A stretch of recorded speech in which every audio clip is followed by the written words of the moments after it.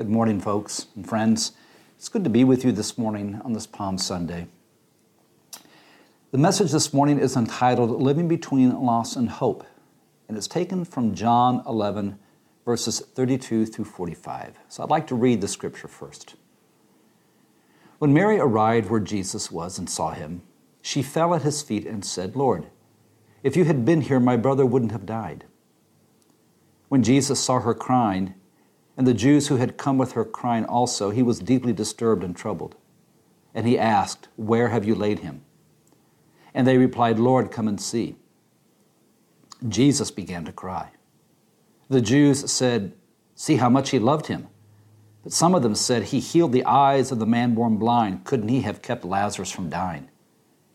Jesus was deeply disturbed again.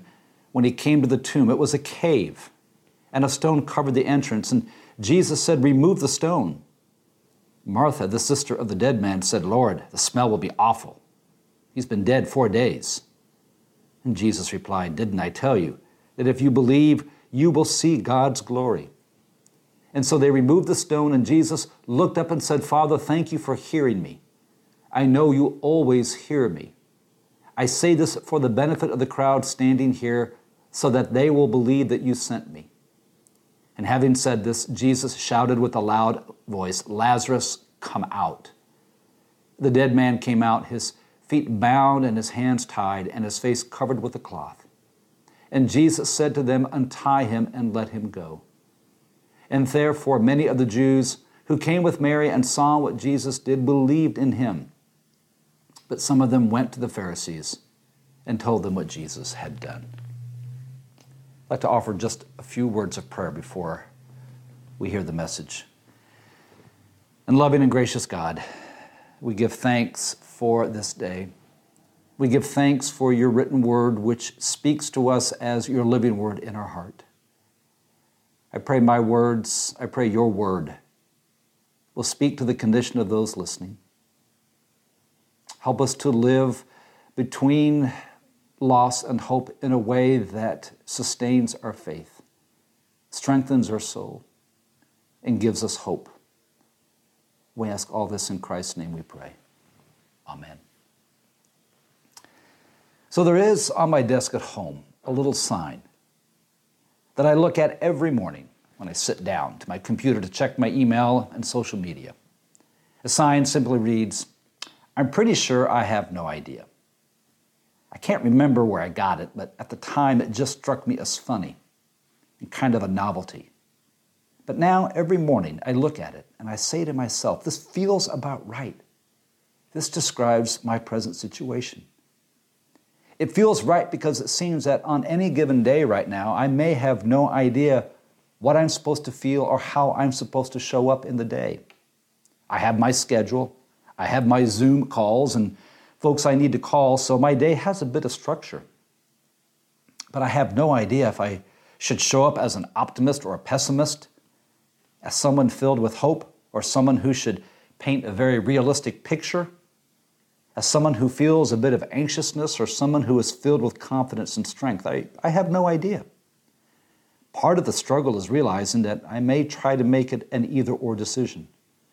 I either have to be all confident of the future, or I have to be very bleak about the future. I either have to be very trusting in the present, or I have to be very doubtful in the present. But then I realize that maybe it's not about always making it an either-or. Maybe life is a both-and. In other words, one can be both filled with trust and yet struggle with doubt. One can be filled with faith and confidence and have moments of fear. One can be very hopeful about the future and be very mindful and concerned about the present situation. Life doesn't have to be a constant either-or. Life can be a both-and. Our scripture text for this morning is what I call a both-and rather than an either-or. And Jesus shows us how life is a both-and. A very good friend of Jesus, Lazarus, is ill. John describes Lazarus as, quote, "the one whom you love." And you get the feeling that Lazarus is a very close friend of Jesus. Yeah, Jesus loves everyone, but there was this special and deep love for Lazarus.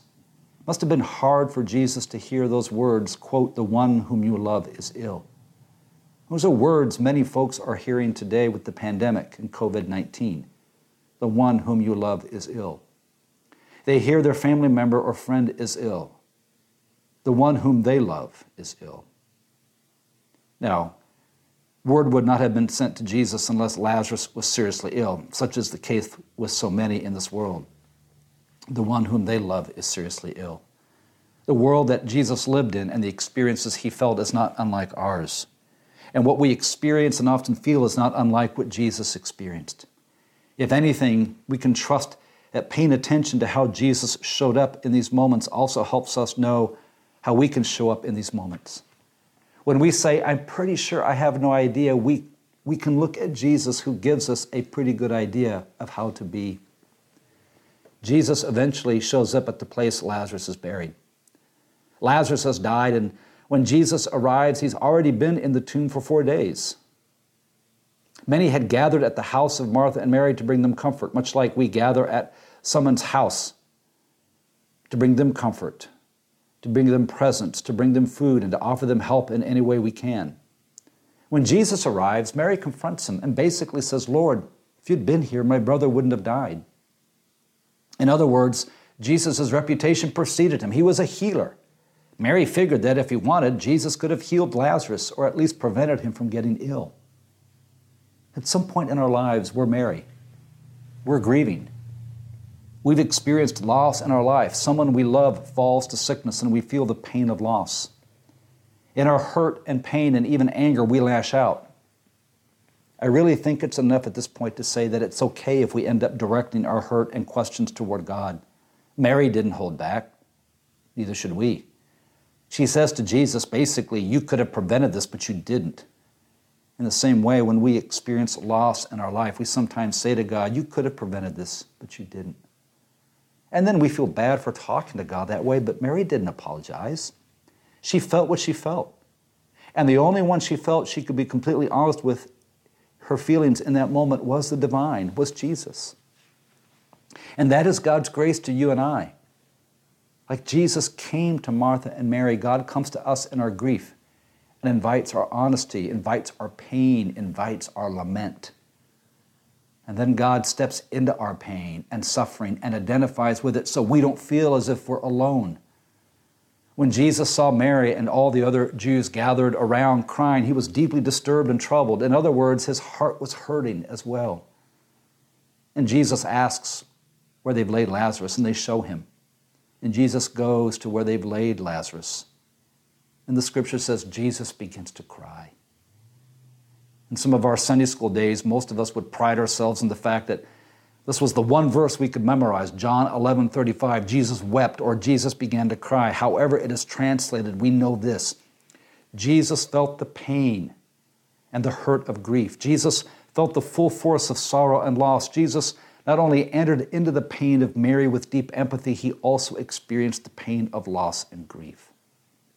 To be a follower of Jesus is to know that there will be moments when life breaks our heart and we experience sorrow. We don't avoid or distract ourselves from that pain. Rather, we lean into it and we feel it because it's in those moments that love has cracked our hearts wide open and we are ready to receive the grace and hope and healing of God. In the midst of his own grief, Jesus asks those gathered to remove the stone. They're pretty reluctant because, well, Lazarus has been in there for over 4 days and he doesn't smell too well. Or as Martha put it, the smell will be awful. After promising that they will see God's glory, the stone is removed. And Jesus yells, Lazarus, come out. And out staggers this man all bound up in cloth, both his hands and feet. And Jesus simply says, untie him and let him go. Remember when I mentioned earlier in this message how life can be lived as a both and not just an either or? Well, that is a both and moment.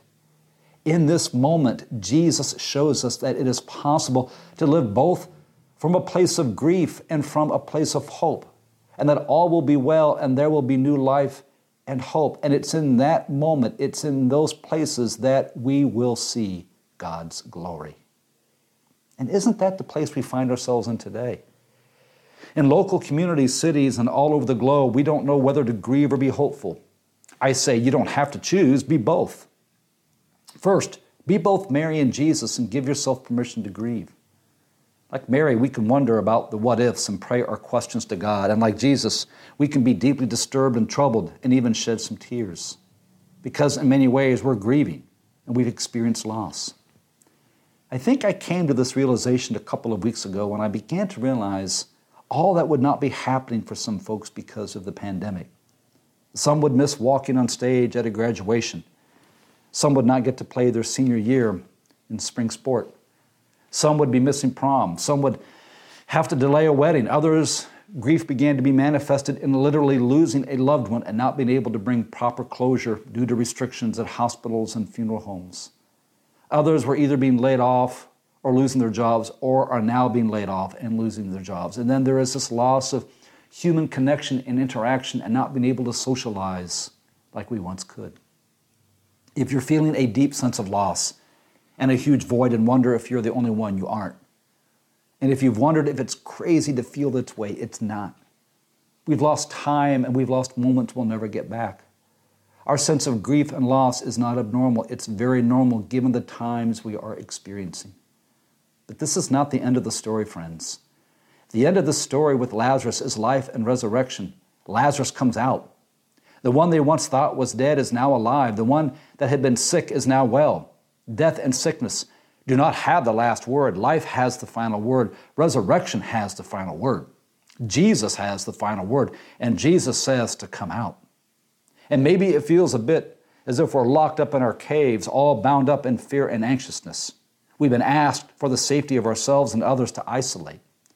But at some point, we will emerge and life will continue. At some point, we will undo the anxiousness and fears that bind us, and we'll step forward into a new day. And yes, this will occur at some point, because all Jesus' stories end that way.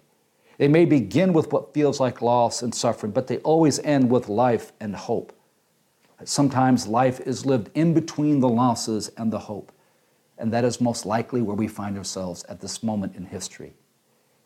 We find ourselves living between loss and hope, and it's in that space that we wrestle with what we need to let go of in order to be ready for the new that will emerge. And it is possible to live with loss and hope at the same time. It is a both and. We don't have to choose one over the other. We can live with both and be in both places because it's in the feeling of our losses that we look to hope. And it's through the experience of hope that we're able to journey through our losses. The great Irish playwright and poet Oscar Wilde once wrote, quote, "Where there is sorrow, there is holy ground." The ground which we all presently tread is holy ground. It may not seem that way because of what our world is experiencing, but it is holy ground because it's in our sorrow that we welcome the possibility of hope and new life. And it's the possibility of hope and new life that sustains us through our sorrow. And that is God's glory. And that is holy ground. Friends, I want to offer us a prayer and offer you a prayer before we close. Loving God, I pray that you will be with those that are listening today. If they have experienced loss in their life, if they have experienced sorrow in their life, I pray that you would bring healing to them. Help them to grieve. Help them to know that it's okay to grieve and to feel that loss. Be with them in their tears. And as they journey through it, help them to also be open to the possibility of new life, to the possibility of resurrection, to the possibility of hope. That sorrow and loss doesn't have the final word. It may have a season, but it doesn't have the final word. And at some point, we will all come out, and we will all come through this. And we will know that we have been changed people, and that we have walked on holy ground. Amen. Friends, I want to thank you. Thank you for being with me on this sermon and this call. Thank you for being you. I pray that you have a good week. I pray that you have a safe week, and God be with you. Amen.